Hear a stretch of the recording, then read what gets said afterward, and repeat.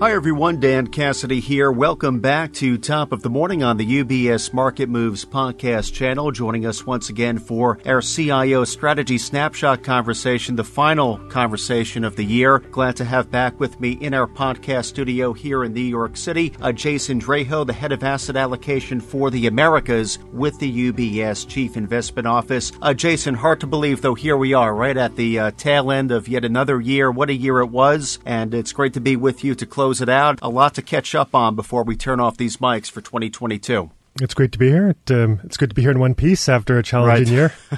Absolutely. And just thinking about last week, Jason, we did have the last major economic and policy events of 2022 occur. And I'm referencing the release of the November Consumer Price Index, CPI inflation data. We also had the Fed's final meeting of 2022. So just putting this all together, Jason, what is CIO's takeaway for how those events turned out and how the markets responded?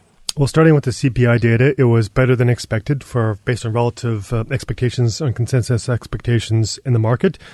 So headline CPI came in on a year-over-year basis at 7.1%. Consensus was 7.3%. So that's an improvement. Also, core inflation, a little bit better than expected. So measured on a month-over-month basis, it came in at 0.2%, expected 0.3%.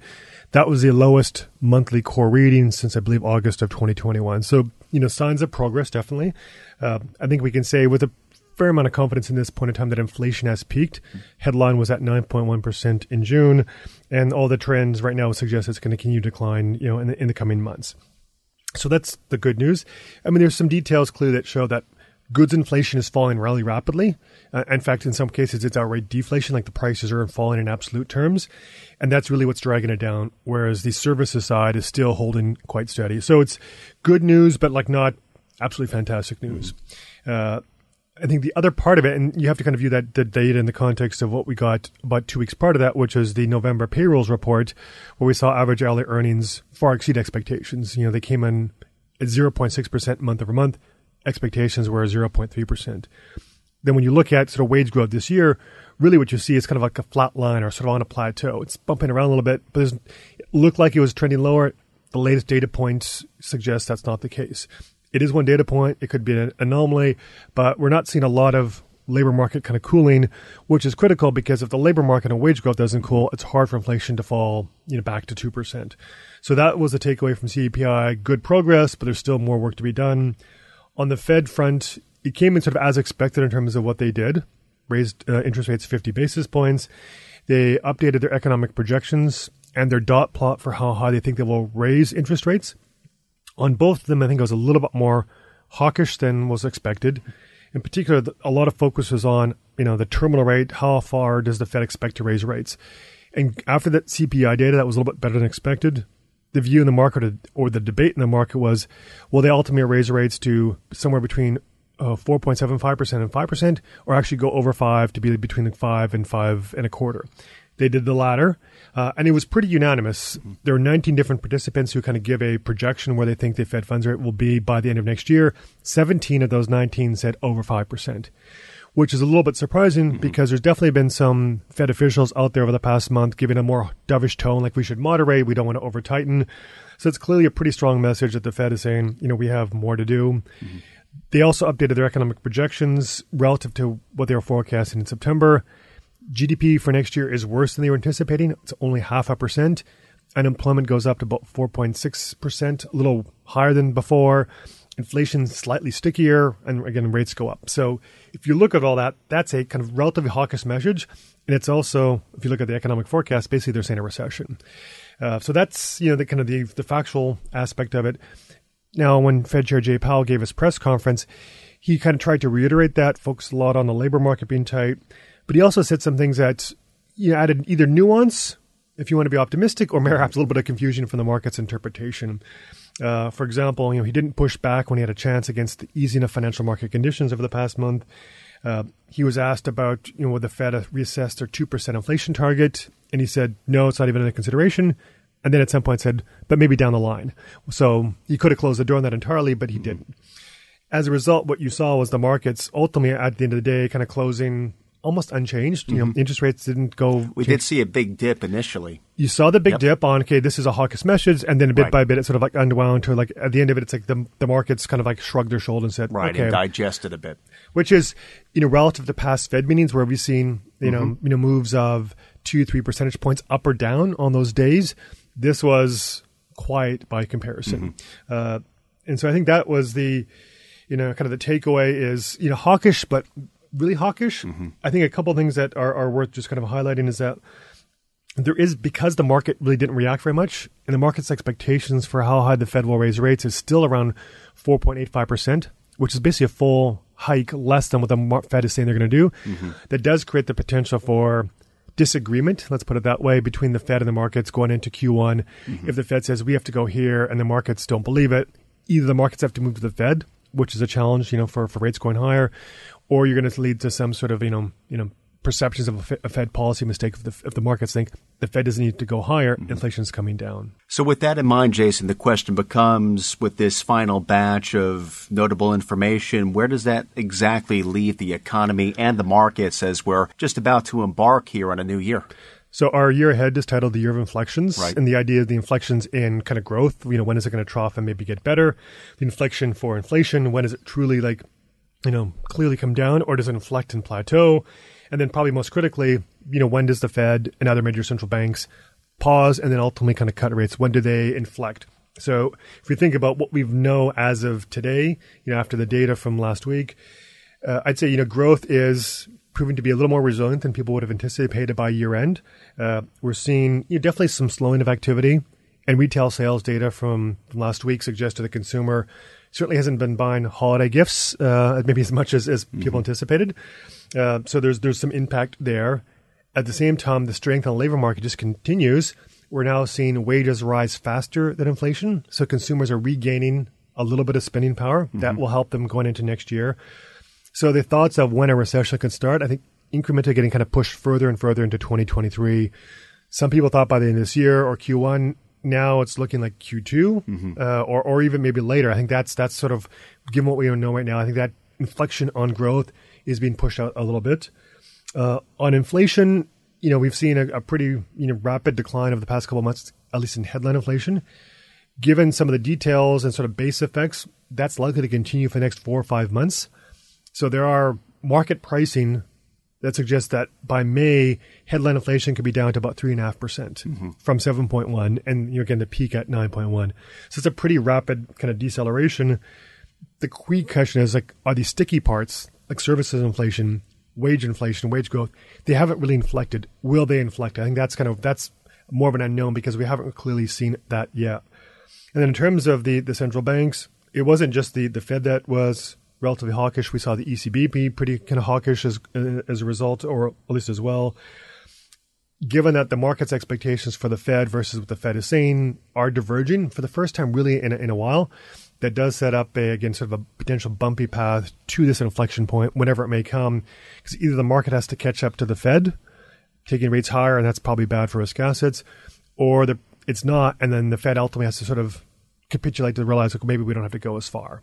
But it'll take some market probably pain either way to get there. So I think the macro is, you know, looking okay, but deteriorating. I think there's a little more uncertainty maybe on the Fed, like at least in the next quarter or so. So it sounds like as we're heading into at least the first quarter, especially some choppy waters, though, as inflation might come down, the setup for the second half might be brighter skies ahead. Would that be a fair assessment? I mean, it's a fair assessment. It kind of comes down to, in some way, good economic news on the labor market could actually be detrimental to some extent, because if the labor market isn't showing any signs of cracking, there's no reason why the Fed just can't keep hiking rates, say like 25 basis points for at least a few more meetings, which again, the market isn't at this point in time anticipating. If that happens, they just keep going. It just sort of means really the second half of next year could actually be the pain point of growth really cracking, because the first quarter at least will still be too resilient, at least from the consumer and the labor market. So not to spend too much time going back in time, though it's always helpful to reflect, assess how we got to where we are today. I do want to bring up, Jason, that you did write a blog titled Word of the Year. This is part 2, in which you assessed how well your prediction 12 months ago, when we were speaking around this time last year, 2021, looking ahead in 2022, the finance word was soft landing. Mind you, there's a hyphen there, so it does count as one word. But with hindsight, Jason, do you think that word choice, soft landing, was that appropriate? So this time last year, I wrote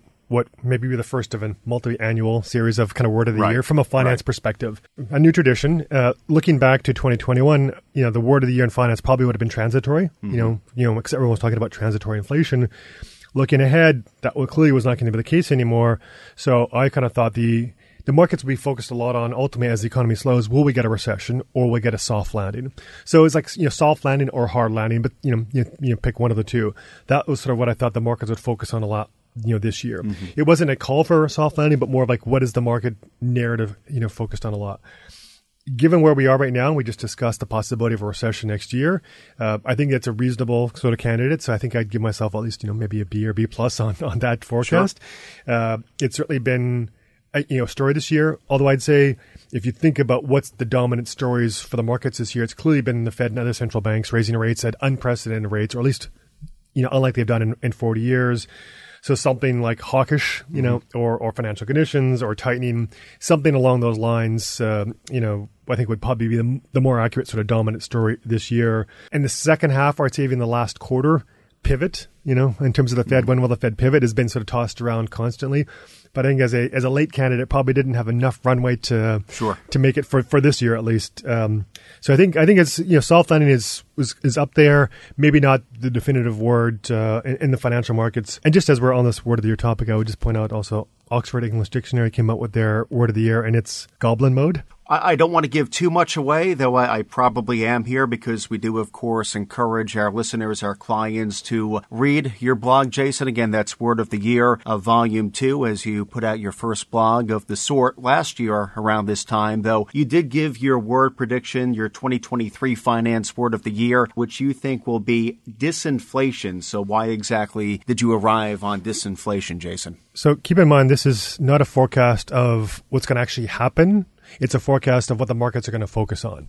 So going back to what we discussed a few minutes ago regarding the inflation data, we are experiencing disinflation right now. Inflation numbers are coming down from 9.1 to 7.1, could be as low as below 4% by the spring of next year.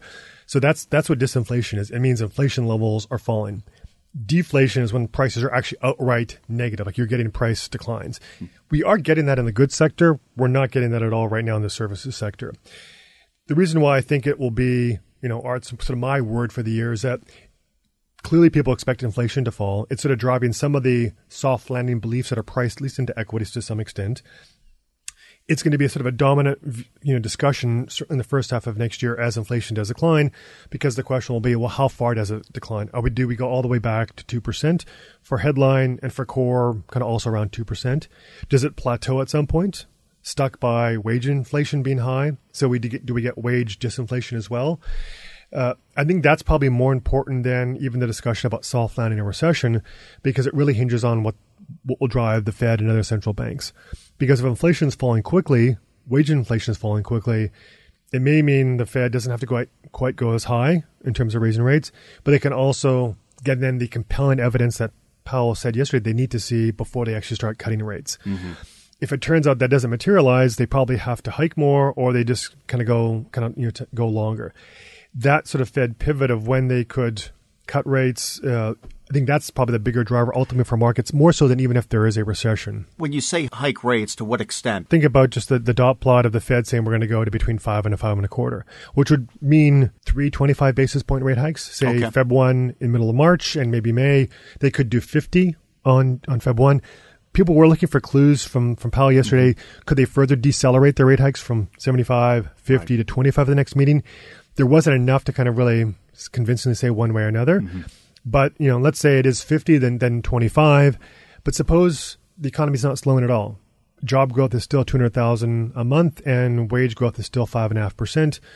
Well, then the Fed's saying we're not getting any real benefit yet. We need to go higher. So the risk is that the Fed goes not just to 5.25%, but they go to 5.5% or closer to 6%. And there are people out there, with making legitimate cases that like this is what they would have to do to actually bring inflation down. 75 to 100 basis points in the rearview mirror at this point, would you say? Yeah, I think so. 75, I think, is certainly within the realm of possibility. But thinking of how much more they could do, it could easily be 150 basis points, more. So they're not going to do only 25. I think 50 is probably, again, you can barring something truly surprising, that's almost certain, which means they're getting close to 5%. So the skew clearly is just to the upside. Sure. So that's going to be hinged a lot just on this disinflation story. In an environment where and this gets into the investment side, in an environment where you have growth that's okay and disinflation and the Fed that could ultimately cut rates, that's really good for risk assets. If that doesn't materialize and the Fed keeps hiking, then it's sort of a replay of kind of the struggles we've seen, this year in markets. So just thinking about what would be sort of the single dominant theme for the markets next year is inflation coming down enough for the Fed to be able to ultimately actually pivot or not. If that happens, that gives the tailwind for risk assets to go higher, even more so than if growth is kind of muddling through or there's even a mild recession. Well, when we reconvene for this episode a year from now, we'll see how relevant disinflation is, or maybe it's more so goblin mode. Yeah, well, or some other term that I've also hasn't never been heard invented of. yet. Exactly. So before we wrap up, Jason, I do want to acknowledge the final CIO letter of the year, which was authored by Global Chief Investment Officer Mark Hafley. He titled it New Year's Portfolio Resolutions, very appropriate for this time of year. Within the letter, there are 10 resolutions aimed at helping investors prepare for the year ahead 2023 and navigate what are likely to still be challenging conditions, at least for the first quarter into the first half. We can't cover, of course, all 10, so we do encourage our listeners, our clients, to give Mark's letter a read. Though, Jason, as you went through the resolutions, what are maybe 2 or 3 in particular that you think are the absolutely most critical for investors to follow in 2023? So as some of the non-top 2 or 3 that I was going to highlight, for example, boost your income, seeking income opportunities, get some insulation, i.e. add defensives and value, all I think kind of good and advice and recommendations. But the first 2 on the list are I think the ones that sort of jump out to me. And the first one is, pick your battles. Policymakers will likely drive market inflections. So this kind of goes back to this discussion we had regarding disinflation and the Fed. We've learned this year you don't want to fight the Fed when it's in tightening mode. If they continue to be in tightening mode, it's probably going to challenge environment for the markets. When they stop, fighting and when they say we're going to be your friend again, that's a time where you want to think about, well, this is the point you want to buy. So understanding what is the key driver and sort of not try to kind of go against where the flow is going, where policy is going. So I think that's, number one. And then number 2 is, think about the bigger picture. From a longer term perspective, we've seen returns or the expected returns look better than they have in a number of years, specifically for fixed income. With now rates where they are at 3 or 4%, you can actually get income from fixed income in a way that you really haven't in almost 15 years. But even as a result of the bear market this year, some equity valuations across the U.S. and globally now suggest valuations that look pretty interesting, certainly from a historical perspective. Even something like energy, which is one of our most preferred sectors, has done very well this year, up 50%. Relative to the market, it's still very, very cheap. So, there is, kind of good long-term opportunities. But the other thing I would say is, we spent much of this conversation discussing the latest CPI print, the latest Fed meeting, and focused on the next 1 or 2. It's certainly important to kind of understand how the markets are evolving, but it's also important to kind of take a step back sometimes and think about, all right, where are we going to be in 1 or 2 years? If you can kind of stomach kind of volatility and understand what's driving it near term, think about there are these opportunities longer term. This is not a bad time to kind of think about, especially as the year turns, you think about, your portfolio, kind of refresh, say, how do I really want to be positioned? I can't time the markets exactly. None of us can. So what are the opportunities and how do I want to be set up for an environment that I think is going to exist 1 year, 2 years, 3 years down the line and be sort of prepared for that? The big picture. The big picture, exactly. So I think that's an important reminder as we kind of get, lost in the weeds sometime and kind of pull back and say, where am I really going? I can't call everything. Let me make sure I try and get some of the big kind of things right and then take it from there. Well, those are great resolutions to balance out with hitting the gym or eating better. I know I have a stationary bike in my office that has more cobwebs than a haunted house. So I'll keep those in mind and pair that with some lifestyle resolutions as well. Great insight insights and guidance to leave us with as we close out the year, Jason? Yes, you should do the Wednesday dance on the cobweb-filled.